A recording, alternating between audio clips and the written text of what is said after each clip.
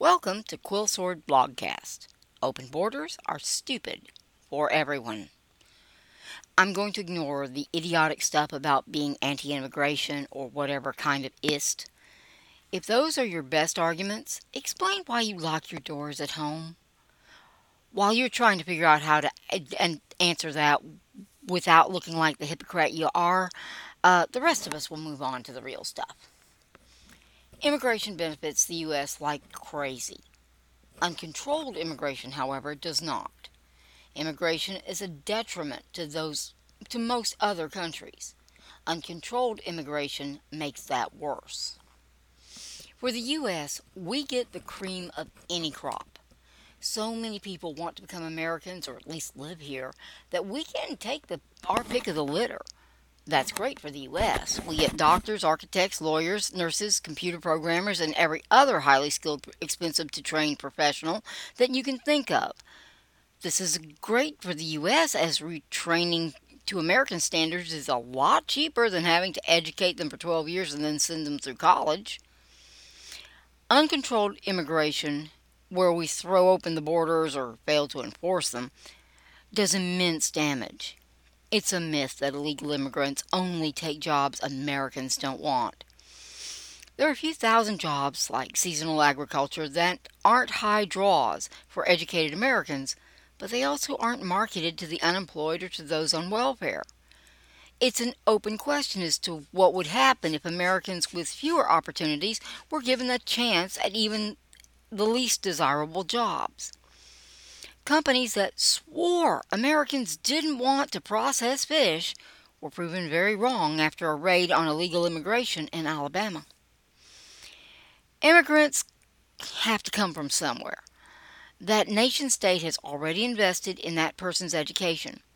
All the work and innovation that person brings to the job goes to the country they work in, which means the U.S. benefits at the expense of the native country. Doctors come to the U.S. to work in poor neighborhoods for a lot more than they'd have made back home. But that means the folks back home don't get the benefit of that doctor. The best and the brightest want the easy opportunities available in the U.S. In many cases, it is much easier to come to the U.S. legally than to try and change things for better at home. It's a whole lot easier to hop the fence. It takes motivation and drive to come to the U.S. even illegally. These are the same folks that make changes where they are. But instead of making things better at home, they put all that drive and hard work into the U.S. economy. The U.S. gets even better, but things back home do not. Long term, over-immigration, even of the legal kind, damages the U.S. indirectly. We get the best and the brightest and the hardest workers, the most innovative, all those folks that will change things, often for the better. Their native countries get whatever's left. But economies need both. You need the movers and shakers, and you also need the solid, steady workers who would never move, but will do whatever they're paid for. Other countries end up with a lot of hard-working, but not driven folks that will never innovate or try to change things.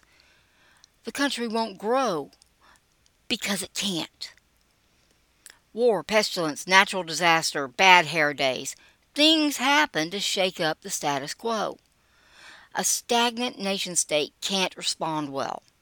An economy that wasn't growing can be thrown into disaster pretty easily when it doesn't have those driven folks and the innovators that will make the hard decisions, unlike their very staid friends. Understand, all innovators gets you an economy that crashes and burns even faster because these folks won't get the boring but important stuff done. Economies and policies are best when they are a mix of different kinds of folks. All of those folks can look alike, but they can't all have the same temperament. Diversity is much more important when it's not skin deep. Legal or illegal, it takes guts to pick up and move to another country and make it your home. That drive and motivation are just as important a resource as technical training is. all the more so when the native country has poor governance. The U.S. would not be the country it is if Washington, Jefferson, Franklin, and the like all decided that it was just easier to move to France. When we take immigrants in, we are also taking them away from their native countries, and that substantively changes those countries over time, probably for the worse. The U.S. provided Mexico with an escape valve for its excess internal political pressure for decades. It's providing the same service for nations around the world now. The folks that might make a difference all come here. In cases of real persecution, that's a good thing, as we provide security for them to try and influence people back home.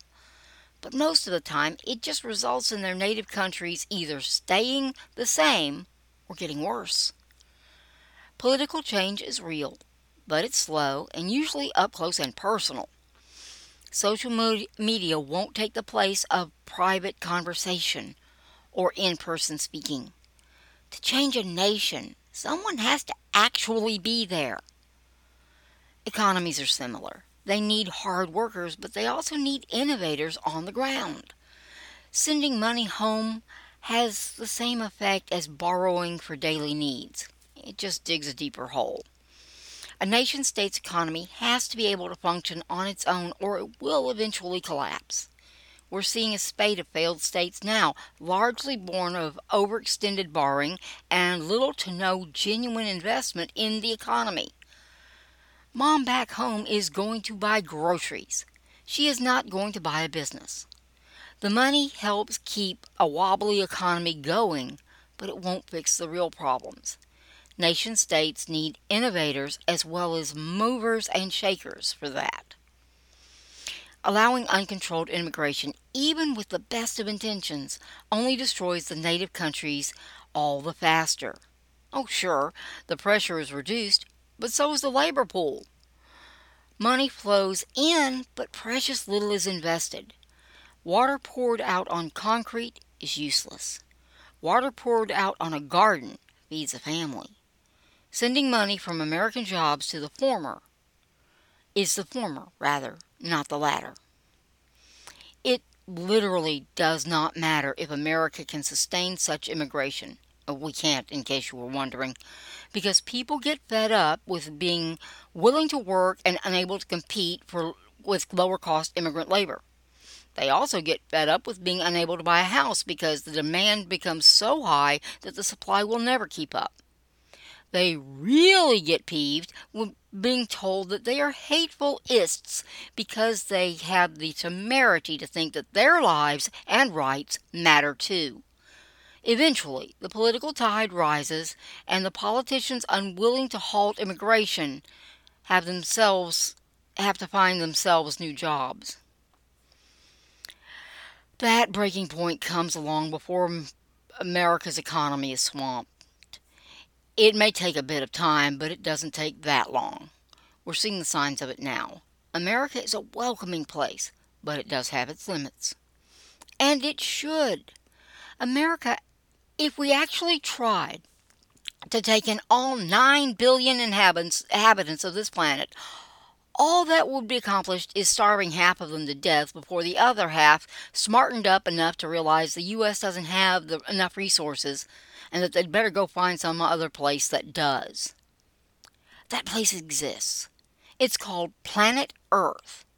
Instead of everyone coming to the U.S., how about we help them make their home countries better? There's lots that we can do, and most of it is cheap. A Pocket U education is more than enough to get a real entrepreneur going and to provide the know-how for political activists. But the best thing that we can do is also the hardest. Close the door.